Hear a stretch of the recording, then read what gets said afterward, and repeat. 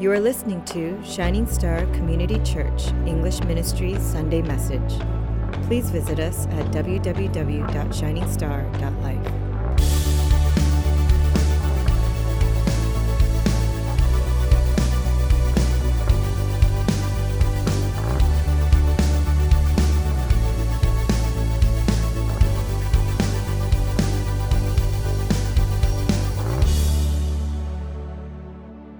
In 2002, the movie Signs came out. It was directed by M. Night Shyamalan. It starred Mel Gibson and Joaquin Phoenix. I'm not going to spoil anything for you guys, even though it's been over 15 years now.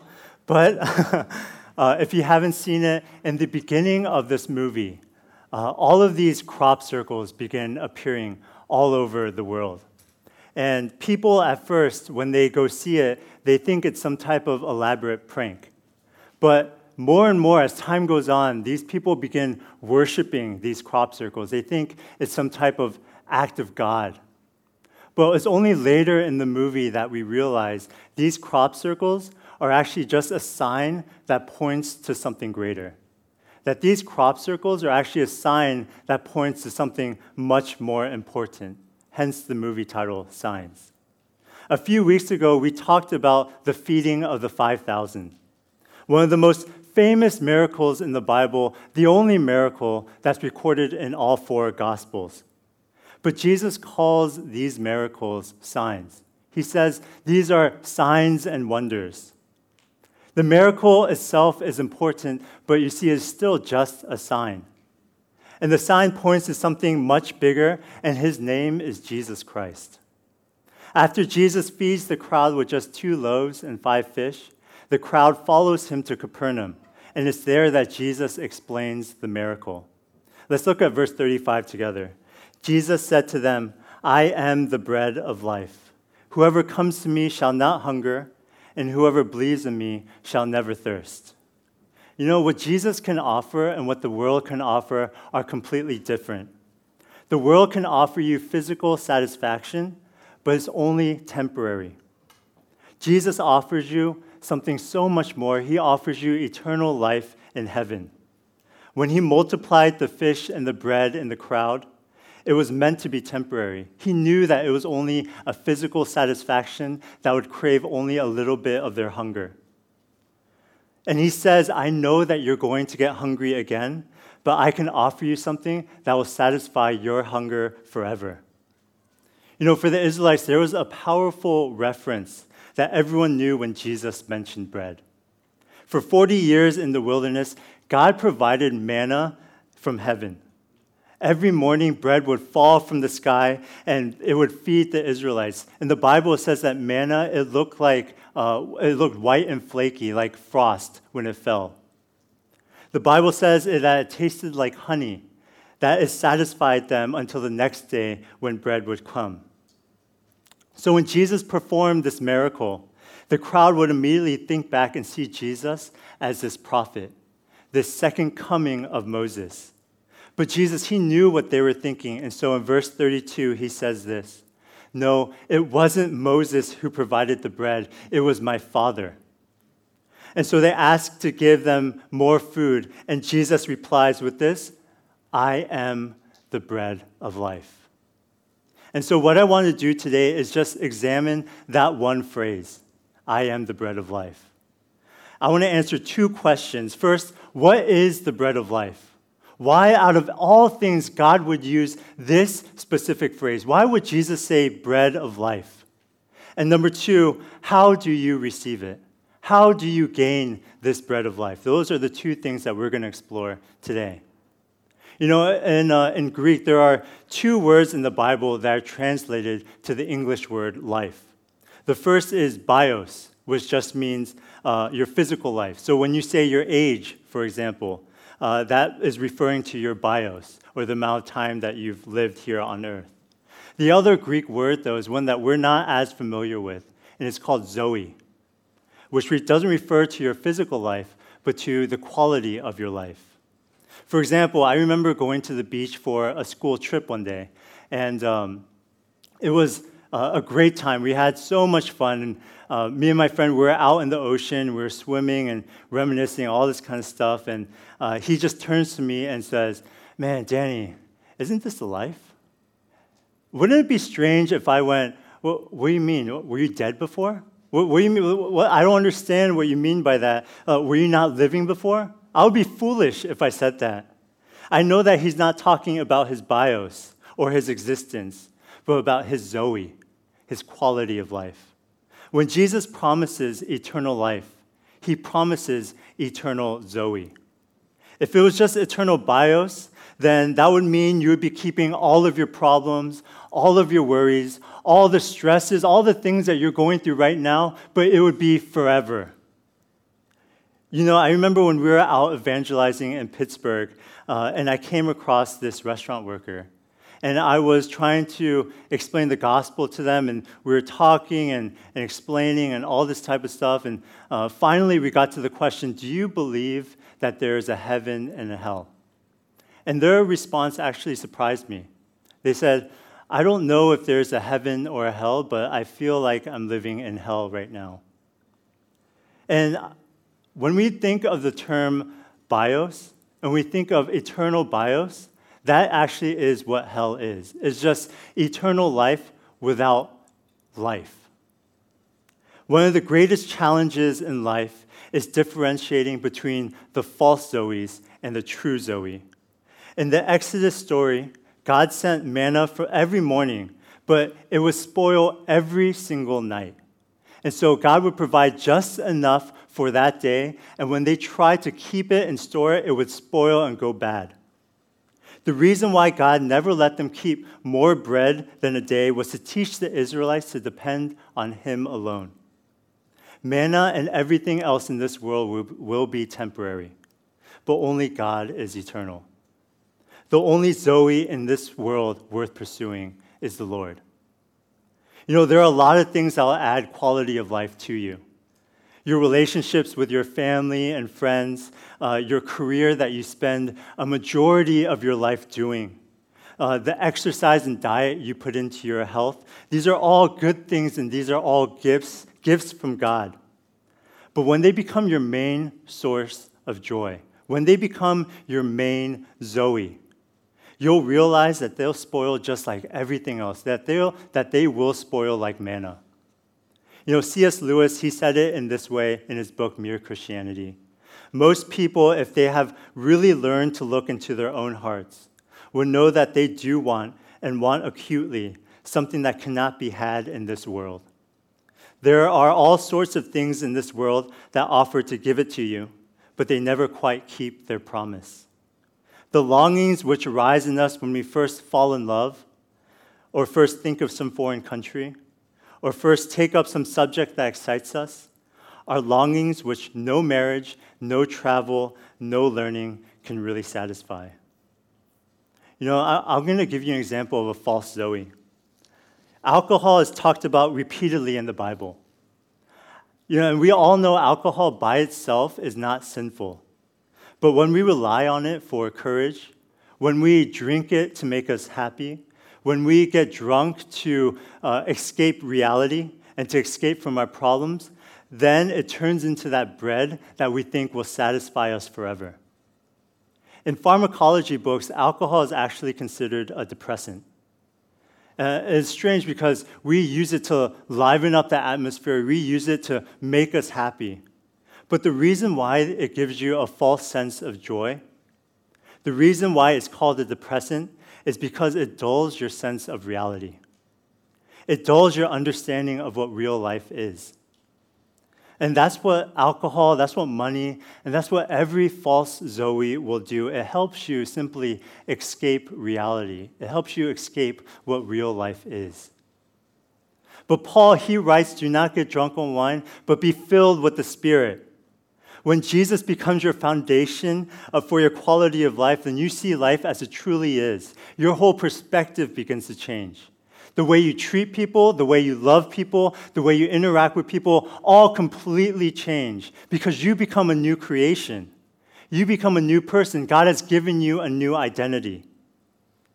When I was in college, I was actually a religion major. And the main reason why I decided to major in religion was simply because I was curious. I was searching for something. I grew up in the church and my father was a pastor, but for me, I didn't know if Jesus was the right way. And so for me, my whole desire, my whole goal as I went to college and as I decided to major in religion was to simply say, I want to find what the real truth is. I want to see really what Buddhism can offer me. I want to see really what Hinduism, what Taoism, what Confucianism, if they can really offer me something that maybe Jesus can't offer me. And so that was my mindset going into college. That was my mindset majoring in religion. But in the middle of college, I got saved. And from then on, my perspective changed. And when we were studying different religions, all of a sudden, I could see this common chord of works and doing to achieve your faith. There was this Zoe that was in all these other religions, but you had to work in order to get it. You had to follow these 5 pillars of faith. You had to follow the 8-fold path to faith. What all these other religions were saying was, I have that bread you're looking for, and I can show you where to find it. But Jesus, he doesn't claim to have the bread. He says, I am the bread. In verse 35, he says, I am the bread of life. And this is what Jesus tells Thomas later in John 14:6. Thomas realizes that Jesus is leaving. So he tells Jesus, he asks Jesus, where are you going? How will I know the way? And so Jesus answers, I am the way.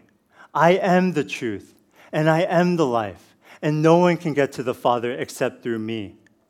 You see, Jesus, he doesn't promise to teach Thomas the way to get to salvation. He tells Thomas that he is the way. All other religions will try their best to teach you how to find salvation, how to find eternal life, and how to find that ultimate truth. But Jesus doesn't say that he'll teach us. All he says is to follow him because he is the way. So when we chase after Jesus, we find salvation because Jesus is salvation. There are so many other religions in the world, and they all look for the same thing, that road that leads to the ultimate Zoe. But Jesus did what no other religion can do. Jesus did what no other sin, what no other addiction, what no other pleasure in this world can ever do, and that is he came to earth, died on the cross, and rose again for our sins so that we can be with him forever. In 1 Corinthians 15:3-4, it says this, for what I received, I passed on to you as of first importance, that Christ died for our sins according to the Scriptures, that he was buried, that he was raised on the 3rd day according to the Scriptures. Jesus is the bread of life, you guys. Jesus is it, and he is salvation. He is the way. And so now that we know what the bread of life is, how do we receive it? There are 2 things we need to understand about Jesus before we can ever accept him as our bread of life. The first is understanding the magnitude of who God is.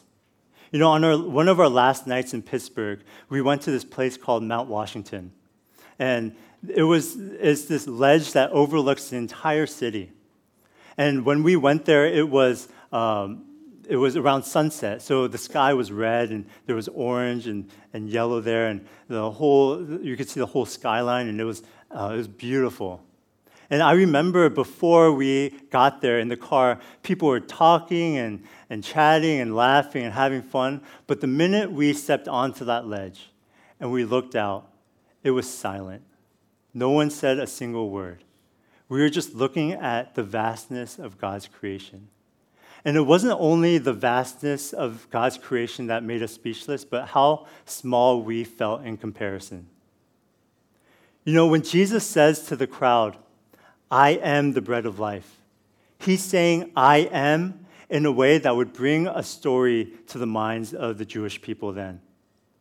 When Moses saw the burning bush and asked who it was, God answered with this very simple phrase, I am. Jesus is saying, I am the God that always am. The God that has no beginning and has no end. I was never made. I never was before. I always am, and I always will be. I am forever. And because he is forever, it shows how insignificant the crowd and we are in comparison. And so that's the first thing we need to understand about who Jesus is. The second thing is understanding the importance of broken bread. Broken bread. For us, we rarely think about the food that we eat. Specifically that it used to be alive. And I'm not even talking about animals, I'm talking about even plants too, right? Animals and plants used to be alive, and they die for our sake so that we can live, right? Do you guys agree with that? Yes? Yeah. And so when we believe that, though, in order for us to enjoy food, we know that something has to die so that we can be satisfied, so that we can continue to live. And we know that in order for us to even eat bread, wheat itself has to die, and bread itself has to be broken for us to eat it. In a few minutes, we're actually going to be taking communion, which is a time where we recognize what Jesus did for us. In Luke 22, the night before he died, he had the Last Supper. And when he was giving out the bread, it says that he broke it and said, "This is my body broken for you." And this is what Jesus meant when he said, "I am the God who became bread." That even in his vastness, even in his majesty, even in his I am, he came down to earth and made himself vulnerable so that he could die on the cross for our sins. He broke himself so that we could be made whole. And that's what you need to understand in order to receive Jesus Christ. This is why Jesus calls himself the bread of life. The miracle of the 5 fish and 2 loaves is amazing, yes, but is only a sign that points to the true bread that will satisfy us for eternity. And so finally, what does this mean for us today? We need to depend on God every single day. Just like the Israelites were not allowed to store manna because it would spoil, God is calling us to form a deeper relationship with him every day. We can't rely on our past work or our past experiences to help us into the future. God is wanting to give us fresh things, new mercies, new glories, new things for us. But in order for us to get those new blessings, we need to go back to him daily. He will not give us new blessings for old sacrifices, for old things, for old experiences. When we try to rely on our past relationship with God, the new situations in our life begin to overwhelm us.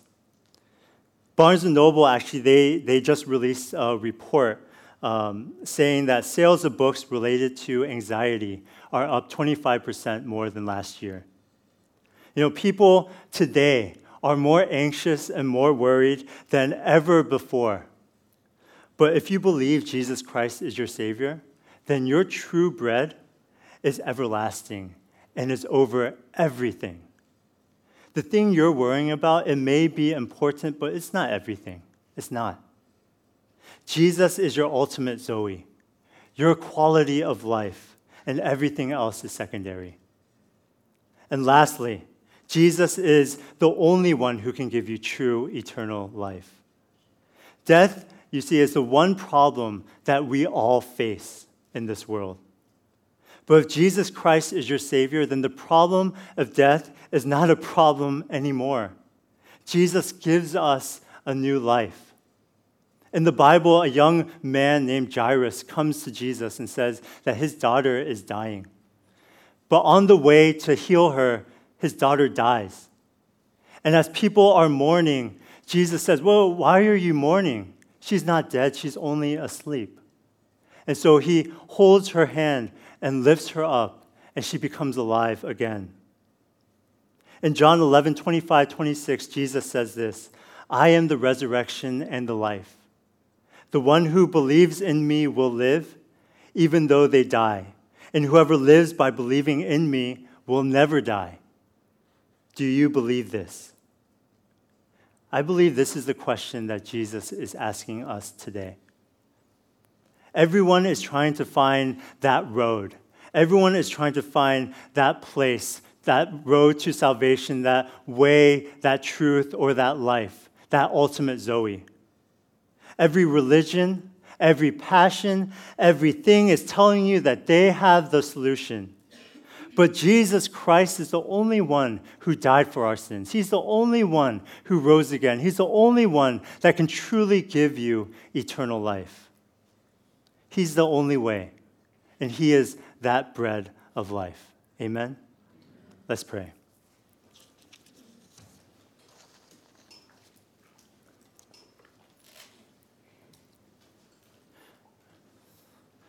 Right now, I'd just like for us to take a few minutes just to reflect on what we've heard.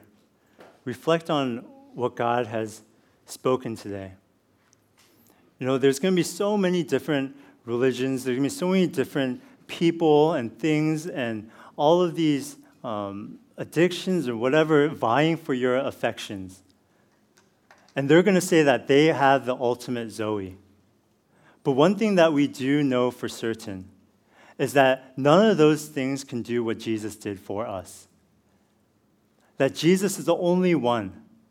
He doesn't claim to have bread. He says He is the bread of life. And so for us, is that something that you truly believe in? Is He your ultimate Zoe? Is He your ultimate quality of life? Because nothing else will satisfy you. I guarantee you that.